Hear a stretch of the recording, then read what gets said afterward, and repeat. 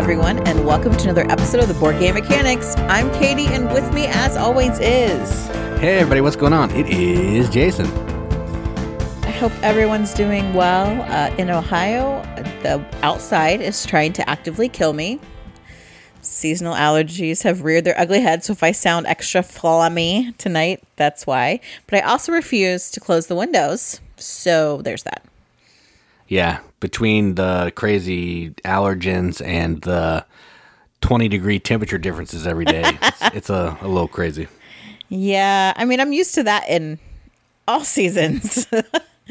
But oof, yeah, it is rough here for us allergy sufferers. I don't know.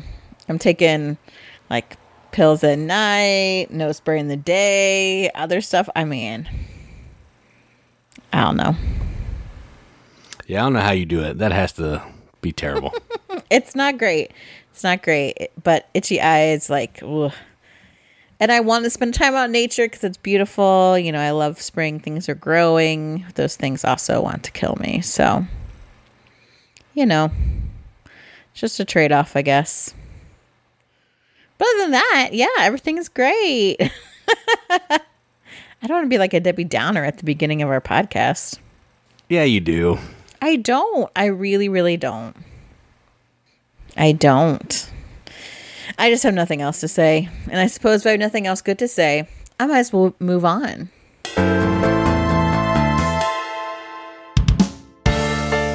And let's go right to news. I have two things on Kickstarter that I'm actually really excited about.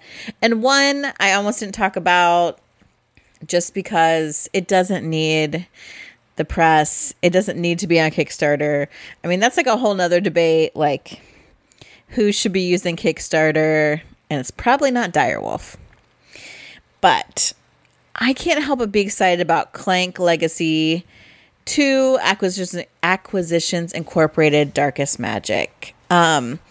If you listen to us for a while, you know we really loved Acquisitions Incorporated, the first Clank Legacy. We played through a campaign not once, but twice.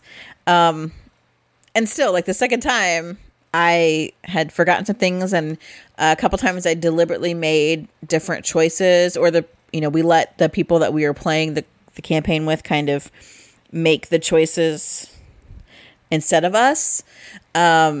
And it was so enjoyable. And I was like, yes, another one. I can't wait. Why are we on Kickstarter and why are we so expensive? But man, do I want it. So this one, very much in some ways like the first, you've got your 4 character journals, you've got the miniatures, you've got your little tuck boxes with stuff in it. You've got a double-sided map. You've got your Clank board, you've got tokens and cubes and more new adventure cards and a cardporium, all those fun things. But now we have boss decks, which is new. So you've got these boss battles. So each of the big baddies brings their own abilities and challenges. So they've got cards kind of coming out that are related to them, which is interesting. There's 3 different bosses. One is called Cavities. I don't understand what that means. What's scarier than anything? Nothing. The cavities have nothing to spare, bring nothing to the table, and leave nothing behind. I don't know what that means, but I'm intrigued.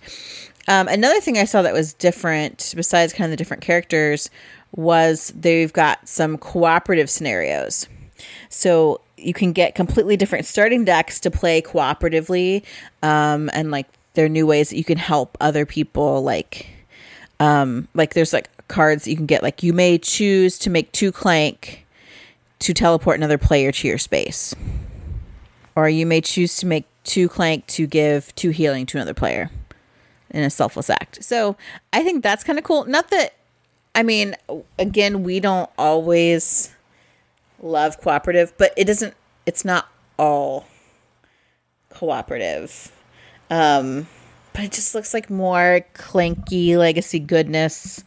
And it looks just as good as the first. So if you like the first, definitely check it out. If you didn't get to play the first one, you could get it with this Kickstarter. Good luck. Because you can't get it anywhere else, basically. It is rough out there. But maybe something will show up. I don't know.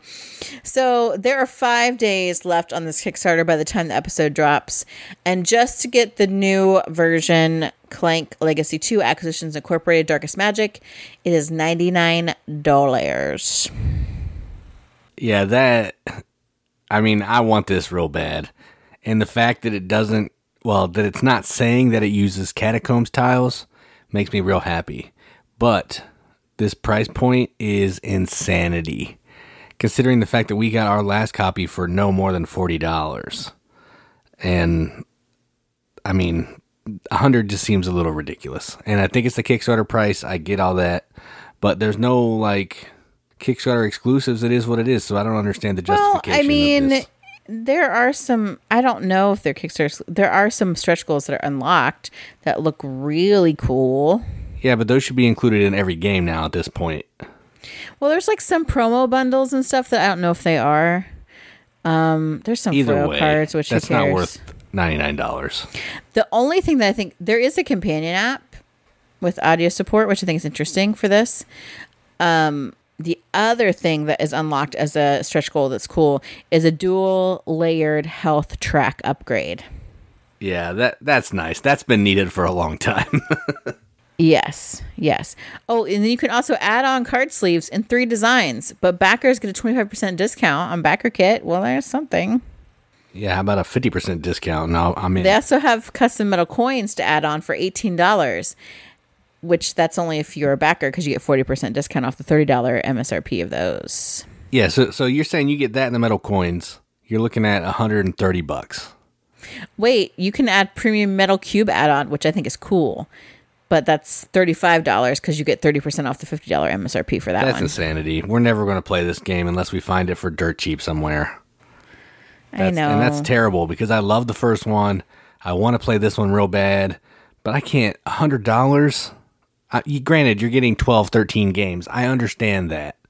But considering I got the last one for $40, this makes this one a little bit hard to swallow, in my opinion. Yeah, if you want both the first version and the second version, it's $179, which the MSRP for both is $225, but still. Yep, that's the way it's going now. So say goodbye to the $5 Black Friday deals. Hello to the $100 per game. It's not like we don't have enough games to play now, games that we haven't played. So I guess the pricing is just forcing us to stop buying more games. Yeah, that's true, but that doesn't change the fact that I really want to play this. I know. I really want to play too. Honestly, I actually really want to play the first one again with some of our friends that are kind of new to gaming, because I don't remember hardly anything and my choices are just whatever. So I would totally play that again, but you can't even find that. Yeah, and I don't think you can buy that by itself, right? You have to get both of them together. I'm not sure, because they said, if you're new to Clank, they show all the Clanks. Yeah. Yeah. But I'm not sure. I didn't really look into that because I was like, hey, I have this. It's true. Let me see. Now I'm curious since you said something. It's obviously super funded, so other people are willing to pay for it. More power to them. I wish I could. Also, because it's on Kickstarter and it's got FOMO going, and they threw in some minis for good measure. That's the things that you get. That's how you fund on Kickstarter. Oh, I don't know. They just talk about all the different types of Clank. I don't know. If you could get the original one by itself, that wouldn't be too bad. It doesn't seem like it that I can find, but what do I know? Nothing. But check it out. If you have a great game budget, Clank Legacy 2, man, check it out. And if you live close to us, we'll play it with you for real. It's true. Or the first one. We'll play the first one with you too, for that matter. Get them both. We'll hang out for both.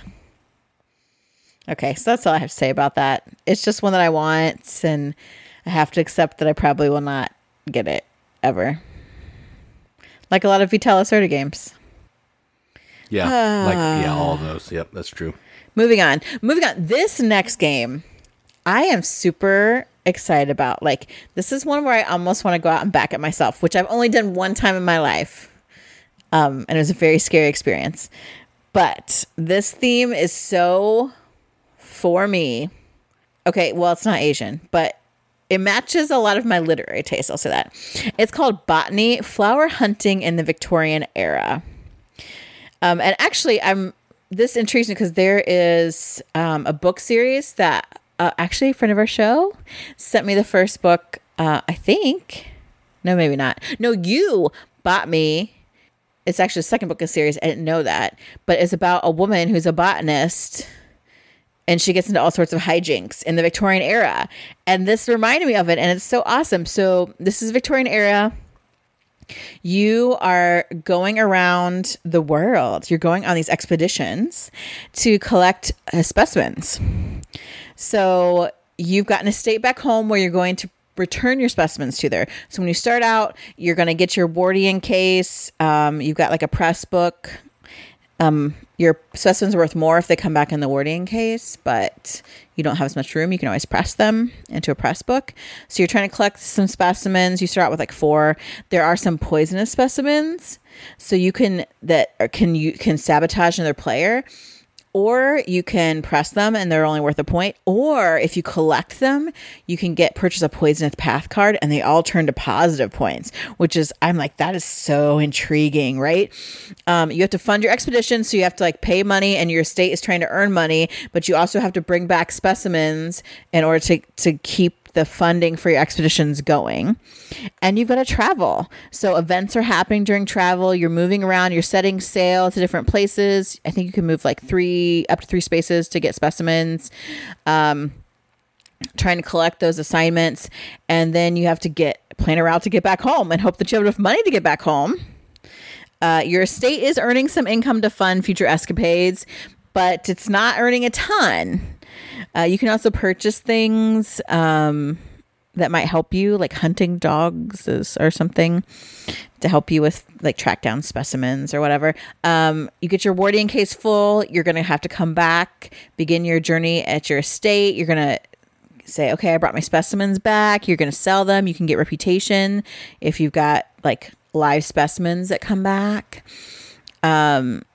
You can sabotage other people's estates, get your estate income, cycle your specimen cards, get some garden features. Like, it's like everything that really happened. Like, and a lot of the stuff is based on like real life events, because there were people in the Victorian era going out and collecting specimens.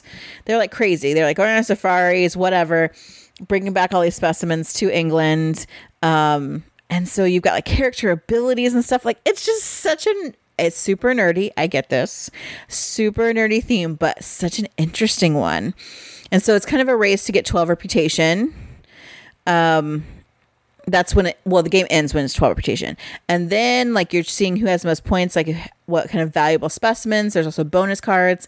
And then if you have the most points, you get the Queen's Prize in Botany to win the game. I freaking love that. Like, I am so excited about this game. And it's got like Victorian era art. So it's very on theme, on brand for the time that it's representing. Like, I am pumped, right? I like plants, and I don't grow anything. I want to. I like to look at them. I like to read books about people collecting specimens in Victorian England. Like, oh my gosh. There's something about this that's totally dragging me in. So if any of that sounds interesting to you, it's some kind of set collection, but also some programming and, some hand management type stuff. Check out Botany, Flower Hunting, the Victorian Era. There are 11 days left on that Kickstarter. And at least for a good while, they have several copies that are $39. Yeah, I wonder why the Victorian Era. I think just because it's hot, maybe. You mean like right now? No, why this game is set in the Victorian Era. Because people did this. That's when people do it. Like right now, I mean, I'm sure some people go off and get specimens, but we import a lot more, specimens. We've learned how to grow them, and like people understand greenhouses better and, things like that. So this was the time. This is, when the British Museum is like taking artifacts from the people's native lands and saying, "Oh, look, this is just laying here. Let's take it back to England. Make everybody look at it." They're like taking mummies and bringing them back to England, like having unwrapping parties and like other crazy sherbety things that they were doing. And also, this Botany was one of them. The good old days. So for a while, they have like 3,000 copies that are going to be $39 for VIP special, and then it moves up to $55. But I still feel like it's really reasonable, and that's really cool. I need to look up this one because it sounds cool. Like it's a cool premise. Dude, I want to see what it looks like. I seriously want this. The box art looks cool too. Look it up. I'm looking it up right now. We can look it up while I'll look it up while you're talking about your thoughts on this next deal that I'm going to talk about. All right, so check that out. Botany Flower Hunting Victorian Era, 11 days, $39. And that's all I have for Kickstarters today.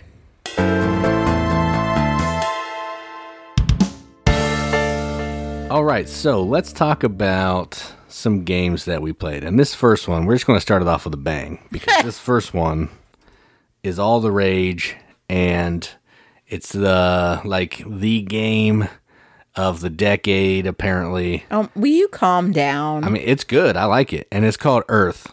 So we played Earth. That's right. We played it. And Earth is a game about basically building a tableau of Earth. You're planting things. You're making terrains. It's basically a 4x4 grid. That's what you're doing. And you're trying to get cards placed so they score points, fire off actions appropriately, because you fire off all your actions from left to right, top to bottom, and some cards are going to score based on what they're next to and all that kind of thing. So it's one of those games where the way that the game works is someone's going to pick an action. They're going to get to do a better version of that action than everyone else gets to do a similar, weaker action based on what that person picks. So like San Juan, Arc Nova, all that kind of thing. Actually, I don't know if Arc Nova does that. San Juan, Puerto Rico, that kind of thing. And then you're trying to basically get soil. You're trying to get sprouts, I think, or the little green cubes. And you're trying to grow vegetation on these different cards. That's what's actually going to grow, like pieces that will build up on your cards to score points. You're also trying to compost, which means basically remove cards from the game, put them in a pile, score a pile of points. And you're going to do this by one of the 4 actions at the top. Every action is also going to have a color that associates with it. So every color that you've planted in your grid that's associated with that will also fire off. So you're just trying to build this huge engine, huge tableau to score points based on some in-game goals that you were provided at the beginning and some community scoring goals that are out in the center of the table. That's it. Just an awesome tableau builder. Tons of possibilities. There's a bajillion cards, just like Terraforming Mars and Arc Nova and all those kinds of things. And so many possibilities, so many things you can do. We played one time, and I feel like we didn't even scratch the surface of all the options that we could have done. It was so good. I like this 100 times better than Arc Nova, mostly because it's shorter and a little more streamlined. And I like that a little bit. So, Earth, great game in my opinion. So how did you feel about Earth?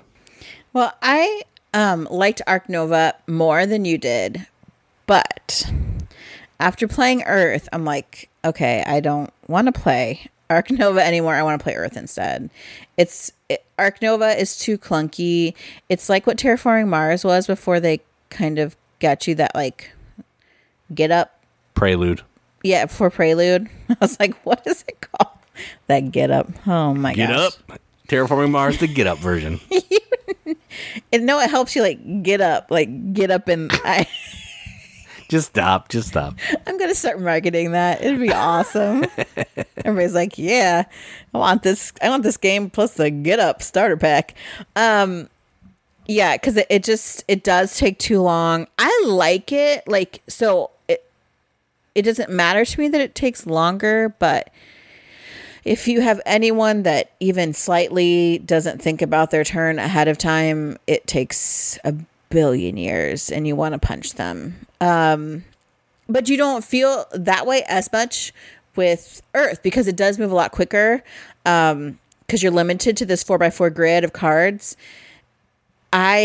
it does what I love, the mechanic that I love, where you're like trying to lay things to like double like bonuses and scoring opportunities off of every card played, and so it hits multiple ways, and you want things to trigger other things, so you've got like this engine shooting off that's like feeding you points in all these different ways.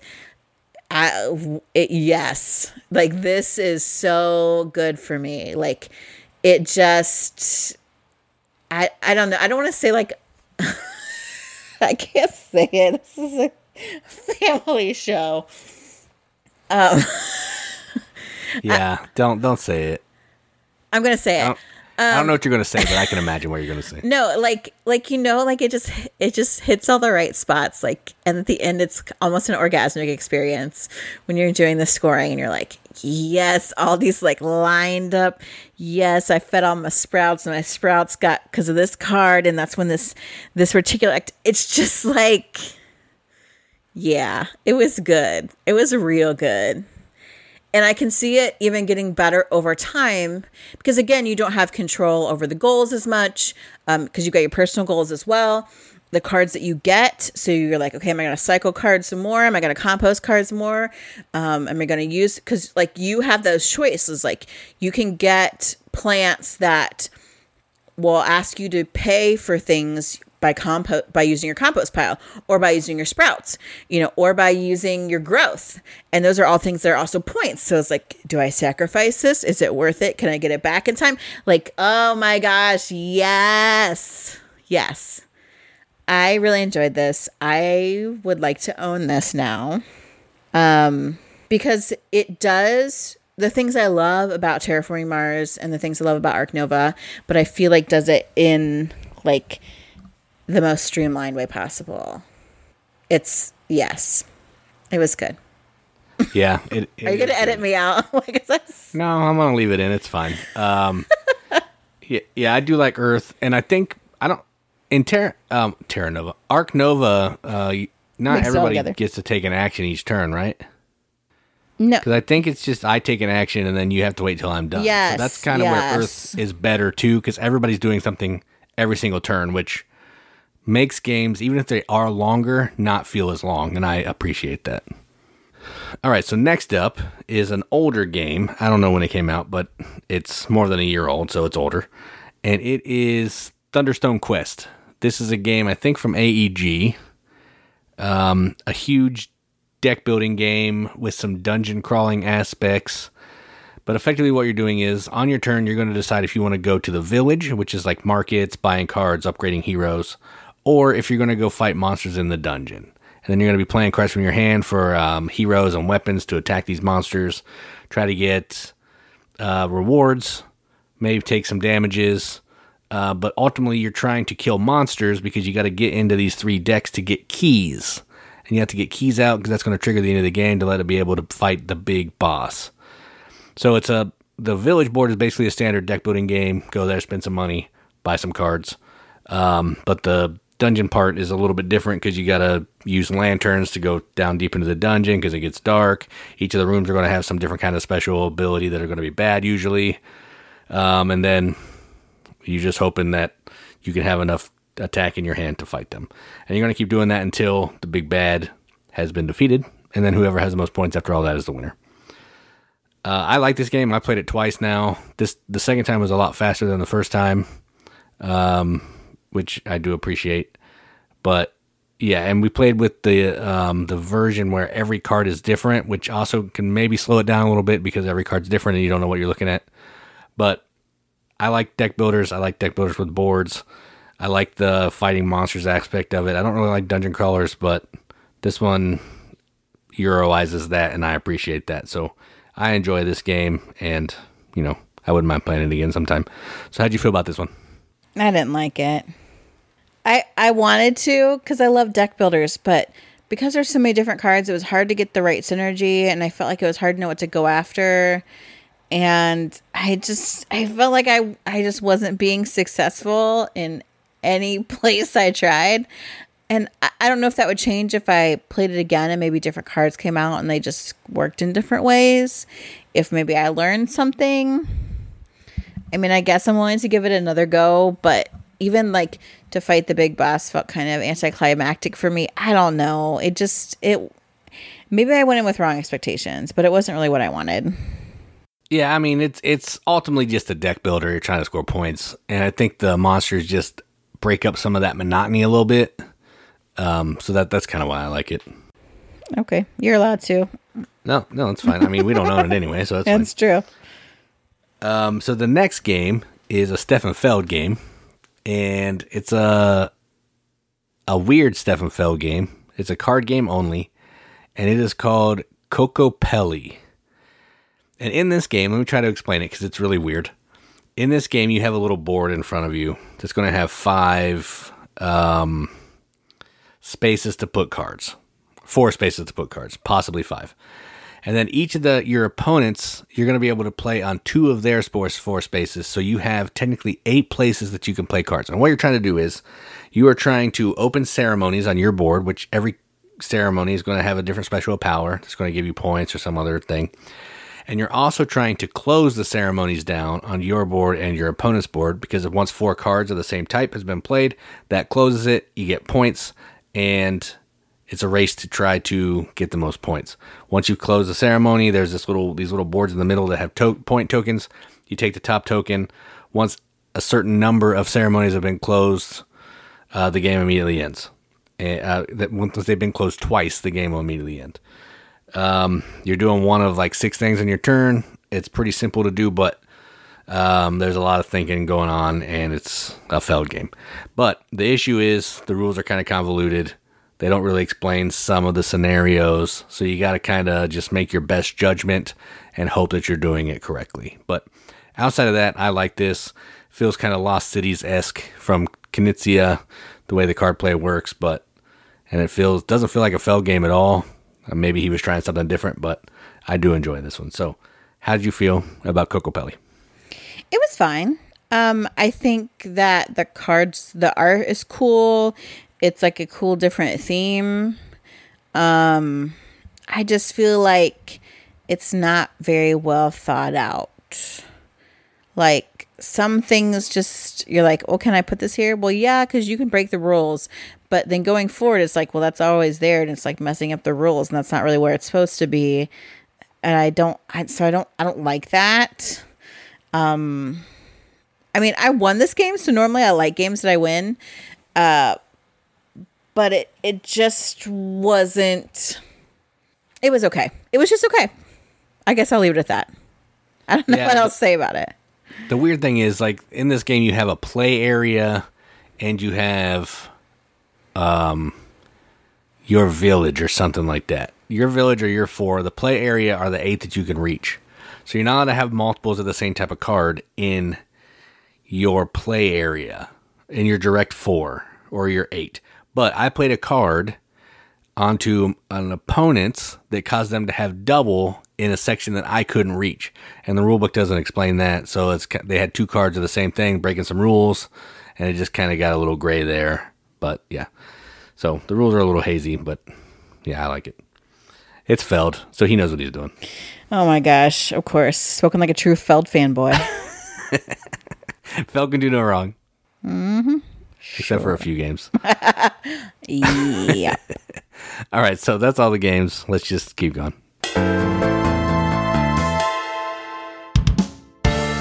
All right, so last week we started talking about, of course, a very controversial topic, things games every gamer should own. Now, again, we don't get to stamp our seal on board game boxes and make them sell more. Yeah, right. But you are trying to look at some we think are basic good mechanics that exist in games that we think if you're kind of building game collection or you're trying to like make sure you have games that really appeal to a good general audience, that these are the ones we think you should own. You are free to disagree with us, and I will fight you on the socials. But actually, like, we really like these games, and I don't know if I mentioned this last week. These games are not necessarily our favorite games of the different mechanics. I mean, some of them might be, but in general, it's games that we know are readily available, that we have played and taught to people of all different levels of gaming, and everyone they've gone over well. Especially because we do teach a lot of kind of non-gamers or like novice gamers. And so we want to have games that are accessible for them, but that are still really fun for us. So that's really where these lists are coming out of. So our first game mechanic that we're going to talk about, games that we think you should own for this mechanic, is drafting. And also on this list, Jason took most of the ones that I actually wanted. So my choices are kind of not as great, but that's all right. Sorry. Go for it, babe. All right. So my numbers don't matter. My drafting game is actually a game that you can get at Target from Phil Walker Harding. It is called Planted. And this game is, it's amazing production, but it's a super easy to get to the table, easy to teach game. What you're doing is, with drafting, you have a hand of cards. You're going to be passing them around, taking one, passing around until you've seen a bunch of cards and gotten one card out of each of these hands. In this one, what you're trying to do is you're trying to get different plants and make them grow by getting plant food, water, sunlight, green thumbs to help you be a better planter, maybe some in-game scoring, and you're just trying to have the most points at the end of the game.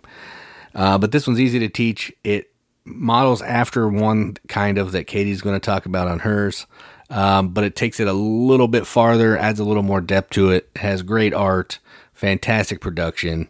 Every time we played it, it's gone over pretty well, and I like it. This is actually one of my favorite drafting games. I do like this one. So my drafting is Planted. It's good. What I like the most about this one, not only is it easy to get, but it's like so tactile. Like the stuff is really great. When I went to, we tried to, think ahead and do an outline for our shows. I have 2 games listed for this particular mechanic, and I honestly don't know which to choose. So talk about them both. It's fine. It's my show. I can do whatever I want. So I have two drafting games that I think are good. And sometimes, again, for me, I think the key when you want to get people to play a game is to find an IP or a theme that really resonates with them and that gets them excited. And then you sneakily get them into hobby gaming. That's how to do it. So given that this has become more popular, unlike when I was a child and people thought I was weird, Sushi Go is my go-to drafting game. We have the big what is it called? Sushi. What's the big Sushi box? Go Party. Sushi Go Party. So I'm like, is that a party game? It just gives you more card choices. It just plays more people too. And you got more card choices to play, and you can like lay out a little menu. Yeah, sushi is like suddenly popular. It's the cool thing. It's like so healthy or whatever. When I was a kid, eating seaweed and raw fish, it was weird. But hey, that's what Japanese people do. I didn't know any better, but now it's all the rage. Great. So Sushi Go, and the artwork on this, so flipping adorable. Like in Sushi Go Party, the miso soup, it looks like it could be my grandfather, my little Asian granddad. It's so cute. I'm like, who would eat this adorable sushi? The drafting, it's fun, it's simple, and also it goes by quickly. So a lot of times you could just play one round so people see how the drafting goes. And they're like, oh, okay, I totally get it. And then you can take off. And then plus, if they like sushi or any of that, they're like, oh, look at this cute. Oh, look at these little edamame beans. Oh, look at this adorable. Look, it's tea. I mean, it's just cute. It's pudding. You just love it. So that makes drafting really fun. However, if they are not into sushi, a lot of people are into dinosaurs. With the Jurassic Park franchise that has been a part of our lifetime, well, at least people my age, Draftosaurus is such a fun little drafting game. It's quick and light, and you don't have to pass around a bunch of cards. You reach into a bag with a bunch of little dino meeples, and then you pass around dino meeples, and they're so cute. And actually, this game is like redonk cheap for what it is, at least what I'm looking at right now. Yeah, $20 or something. Yeah. And it's so much fun because you're picking out these adorable little dino meeples, which come, of course, Antoine Bauza, Ludovic Maublanc. I mean, it's my boys. Like, there's some good peeps behind this. It's not just like, oh, dinosaurs. It's like, It's Dinosaur Island light. So you have to roll a die in your turn to decide where the dinos have to go, and then you pick a dinosaur from your hand and you put it in a pin to score. That's it. And then you pass the bunch of dino meeples from your palm to the next person. And they're so cute. They've got some expansions to this, like water dinosaurs and flying dinosaurs. And like, who doesn't want to draft little dinosaur meeples? Like, of course, I make mine like roar at each other and, kiss on the bridge and find love and eat the grass. You know how I do. But it's light and playful. Again, over very quickly. Easy to play multiple times once people get it. And then fun little dino meeples to draft instead of cards. So, I couldn't decide between the two. So my choices for drafting are Sushi Go or Draftosaurus. Yeah, I like Draftosaurus a lot. It's really good. It almost feels like a little roll and write game. Yeah. But with little people that you're dropping down, little dinosaurs. No dinosaurs. All right, so up next, we have the party category. No Sushi Go party, but party as in big groups of people playing a game, having a good time. Doesn't have to be raucous laughter, but just accommodate lots of people, have a good time, maybe eat some snacks, have some conversation. That's kind of how I looked at it. And my party game is a game, I'm not sure how new it is, but I think it's fairly new, and it's called Platypus. Also Phil Walker Harding, so my list so far is the Phil Walker Harding list. And this is a game, it's a word game, where someone is going to be the I think you're the platypus, I don't know what the theme is, but someone's going to be trying to guess a secret word. Everyone else around the table is going to know it except for this person. There's 8 different words, and they're going to flip a card, and it could say number 3. Now, everyone else is going to have a hand of adjectives that are going to be explaining the word that they're trying to get this person to guess. So say it's mummy, that's the word. If I have dry in my hand, I may want to play dry down to point toward a mummy. Or if I have old, I might want to play old down. Or I may not have a card that works at all and I can pass. But if you pass, the player to your left has to play a word. So you're kind of, you don't want to just keep passing willy-nilly because the person next to you is going to start hating you. And it's just a simple game. And they're trying to play until the person either guesses the correct word or they fail. And if you get a certain number right in a certain number of rounds, you score some kinds of points, and then you win together or whatever. Points don't really matter, but it's a super fun game. It's always gone over well. And, I mean, it's easy to play and easy to teach. So it had to be on my list. So my party game is Platypus. Yeah, I do like Platypus a lot. The game that I picked can play a ton of people, so it's party-like, and it's also like super engaged, like a lot of engagement happening. And I've played this with lots of different groups of people. I taught it to a group, and then I just got sucked in. I could not get away. They wanted to play it for hours and hours and hours. And it's just a fun game. It's called Concept. They also have like Concept Kids, and like the Concept Kids games like have focuses on like animals, or is there just a kids and animals one? I was trying to remember. Yeah, I think there's a kids. Yeah, I think there are 2 separate ones. Yeah. But the idea is you have this board, and it has pictures of like concepts like man, woman, old, young, colors, fictional people, movies, comic books. Yeah.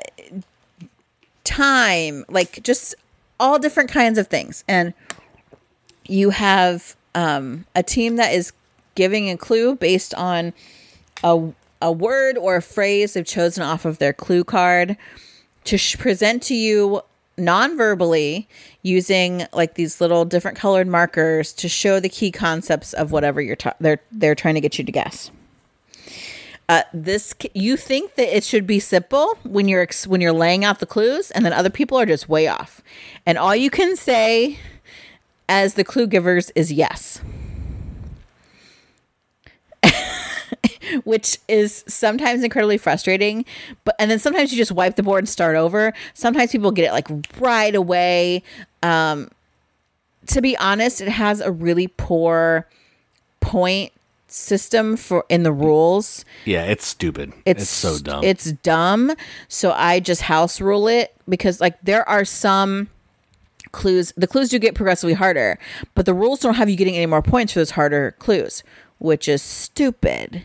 And it's like having everyone get points. Like, okay, you guessed it. Your team gets 3 points, but our team gets 2 points because you guessed it. And I'm like, what?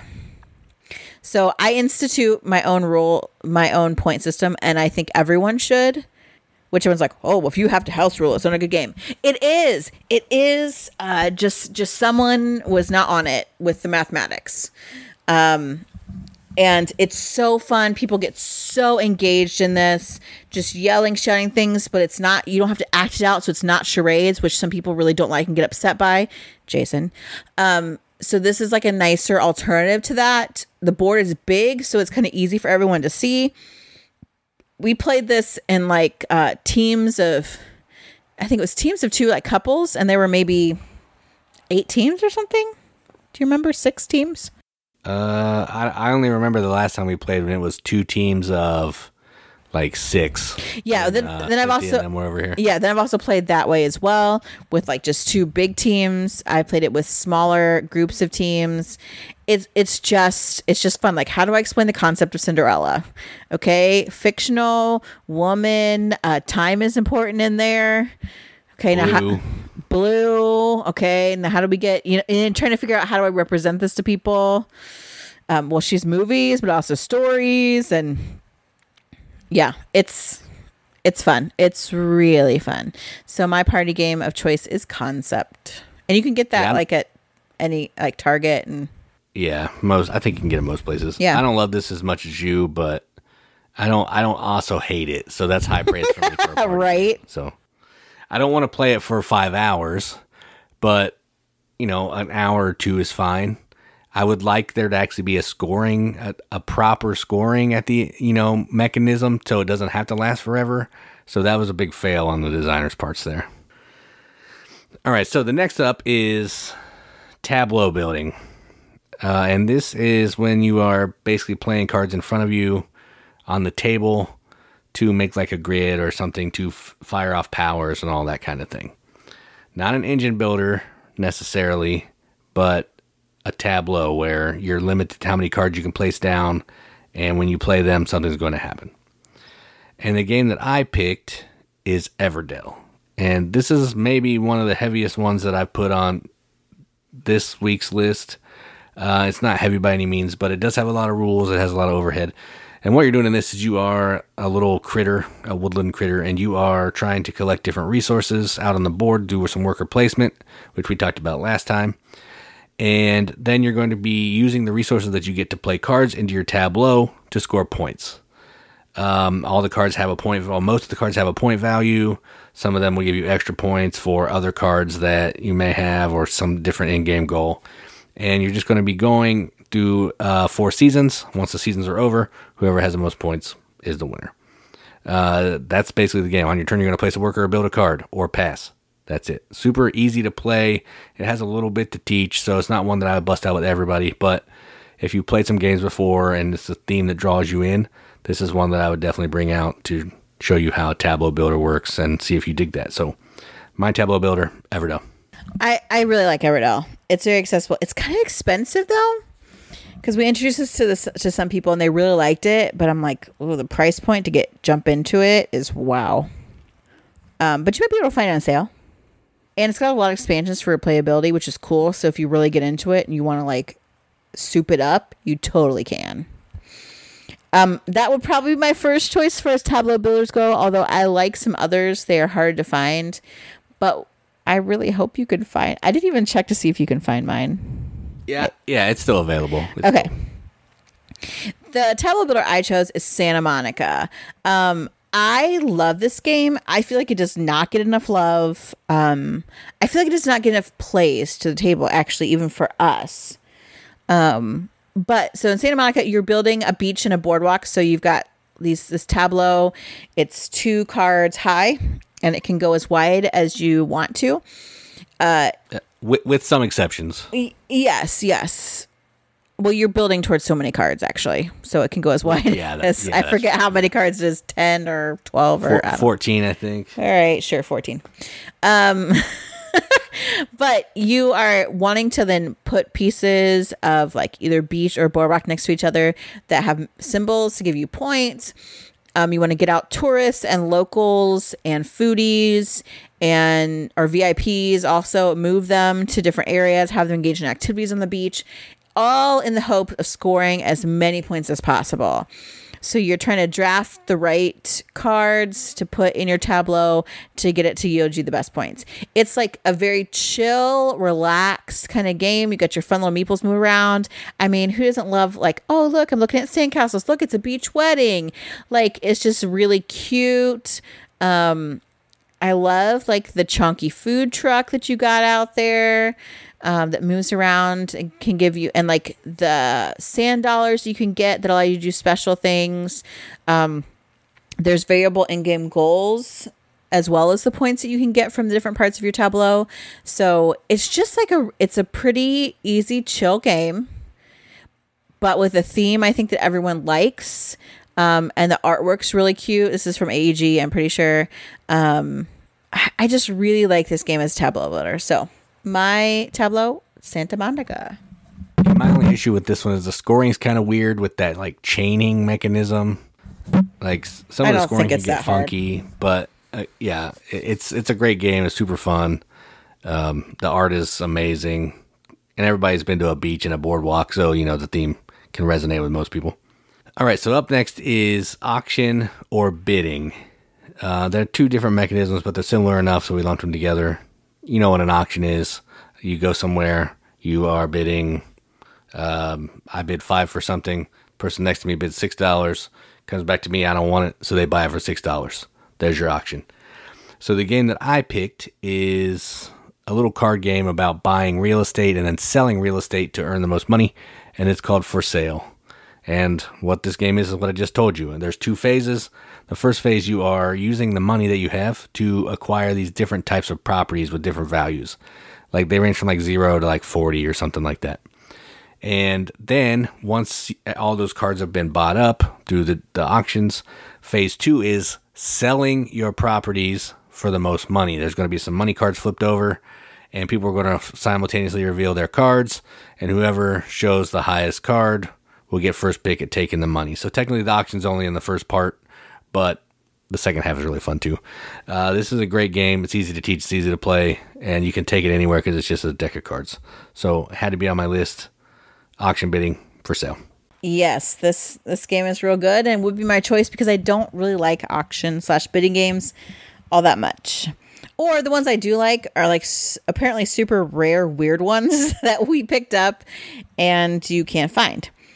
So I picked, this is probably my heaviest game on the list. And I went back and forth about it, but I feel like everyone I've introduced it to has enjoyed it. And that game is Nidavellir.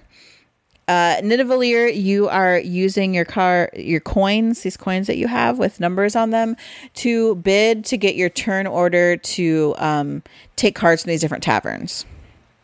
And you're trying to get these dwarves, recruit these dwarves to score you points. And there's a bunch of different ways to score points, which is why I love this game. The artwork is also really cool. Then you've got this little, like, it looks like stadium seating, in my opinion, of coins that you can upgrade your coins. So you're going to bid on 3 taverns, and then on your 4th, you're going to, wait, is that right? Yeah. No? There's only 3 taverns. All right, I was right. Okay. And then with your 4th coin, you're going to upgrade it. You upgrade 2. You choose one to get higher number coins to help you go earlier when, like in tavern picking, when the bidding. And those also can end up being points for you at the end. So it's just like a grab for points, but you are trying to like decide, okay, if I'm going to go this particular way with dwarves that maybe stack according to the Fibonacci sequence of points. Okay, I want to go, if they come out, only one at this tavern, I really need it, I'm going to go high on that bid. It's just basic good auction bidding in order to score points. So it really isn't that difficult. It just looks like it has a lot of pieces. So some people may feel overwhelmed when they first see it on the table, but really in practice and play, it is not that difficult. And after one play, which really isn't that long because it has a set number of rounds, it would be easy to set up and play it again. So my choice for auction bidding is Nidavellir. Yeah, Nidavellir is a great game. My only complaint with Nidavellir is it feels like it's always too short. So, yes. Yeah, I wish it was a little bit longer, but maybe I don't want it to be longer because maybe it wouldn't be as good. Yeah, I don't know. So, I mean, it just makes me play it more, which is cool. Yeah. All right, and the last one we're going to talk about is, I don't know, one of my favorites, apparently, because we have a lot of these games. And it's because we're from the Midwest. Games. It's why. Yeah, that's true. And it is trick-taking. So if you don't know what trick-taking is, and if you've heard of a game, hearts, euchre, that kind of thing, trick-taking is someone will play a card. Everyone else has to follow the suit of the card that was played. Highest card wins. There's usually a trump card or some like all-powerful suit that you can play to take a trick that you can't follow suit in. That's kind of how trick-taking works. And the one that I picked is, I didn't like it at first, but the more that I played it, the more I really like it, and that is Cat in the Box. And this has all the standard trick-taking tropes. You're playing a card, following suit. But the rub in this one is all the cards have both no suit and every suit. And you're going to determine the suit that the card is when you play it. It's either going to be red, yellow, blue, or green. And then the red suit is always the trump suit. But once you decide that you can't follow suit, you're no longer ever allowed to play that suit. And you're going to mark the card that you played on this little center board, which also shows that card cannot be played. So if Katie plays a 5 of red, I cannot play a 5 of red because there's only one 5 of red in a deck of cards. The trick with this one is each of the numbers in this game has 6 different instances. So there's going to be a time when you can't play, you have a paradox, all your tricks become negative points, and it becomes a mess. And you're going to get points for all the tricks you take. If you get your bid correctly, you're also going to score points on this on the center board with all your adjacent tokens. And you're going to play over a certain number of rounds to earn those points to the winner. It's a fantastic game. The more I play it, the more I like it. It's kind of thinky, but it's also not really, because at its heart, it's just a trick-taking game. Once you understand how the no suit thing works and how the center board works, it's a piece of cake. So my trick-taking game, Cat in the Box. Yeah, I at first was like, especially because we're like 90s kids. We're total Gen Xers when it comes to new game hype. We're like, oh, everybody's still a Cat in the Box. It's just like a card game. What, blah, blah, blah. Then we played it and we're like, all right, I kind of like that. And we played it. And then Jason decided he really liked it after a second play and decided we had to own it. And I still wasn't sold on it. But the more we play it, the more I'm like, okay, I stink at this game. I paradox like literally every hand almost. But it is enjoyable. It's thinky, especially for people who are card players, trick takers. This is like a nice little like change for them that's still within their wheelhouse. And yes, we do have a ton of trick taking because we live in the Midwest. Everyone plays euchre or hearts or spades that are all trick taking type games, but euchre is big here. So for us, a game that has trick taking, a card game, is such an easy entry for a lot of people. Now mine, I had trouble choosing because I love trick taking so much. But I had to go with my Asian theme, my beautiful artwork, and that's Hagakure. More people need to play this game if they like trick-taking games. There are only 2 suits in this game, Samurai and Townspeople. Samurai are always trump. But then you've also got these old fools that when they are considered to be samurai, and 1 is not going to do anything, but 2 or 3 or the 4th one played in a round, that's going to take it all. I think there's only 3. Oh yeah, 3. So the 3rd one played. So it also has like a kitty. It's called the Yomi type. So there's cards out of play, so you don't know where all of them are. You also have these tiles. Gosh, I know the name for them. I think they're called nori. Nope, that's seaweed. Hang on, nabari. Oh yeah, nori. Yeah, you're right. That is seaweed. Yes, honey, I do know what that's called. Nabari tokens that in order to not get negative points, you have to take at least one trick, which sometimes doesn't happen. So there's a Nabari token that'll give you, say, 0, or that'll give you double your points, or will give you an extra point if you get so many villagers. Like, they just add a little extra spiciness. And the artwork is cute, adorable. The box is beautiful, and it's just basic trick taking. So once you explain the little differences, which are actually less confusing than like right and left bar and euchre, you can take off and go. Like, it's simple, easy to play, and so beautiful and cute and cheap. So my choice for trick taking is Hagakure. Yeah, that is a good one. It's pretty quick too, and it has some adorable art. I do like that one. I don't like it as much as you, but I do like it. I know. There are other, like, Indulgence is another one that I really liked as well, but I don't know if we knew that was readily available or not. Yeah, I don't know that. And my only knock on Indulgence is it only plays 4.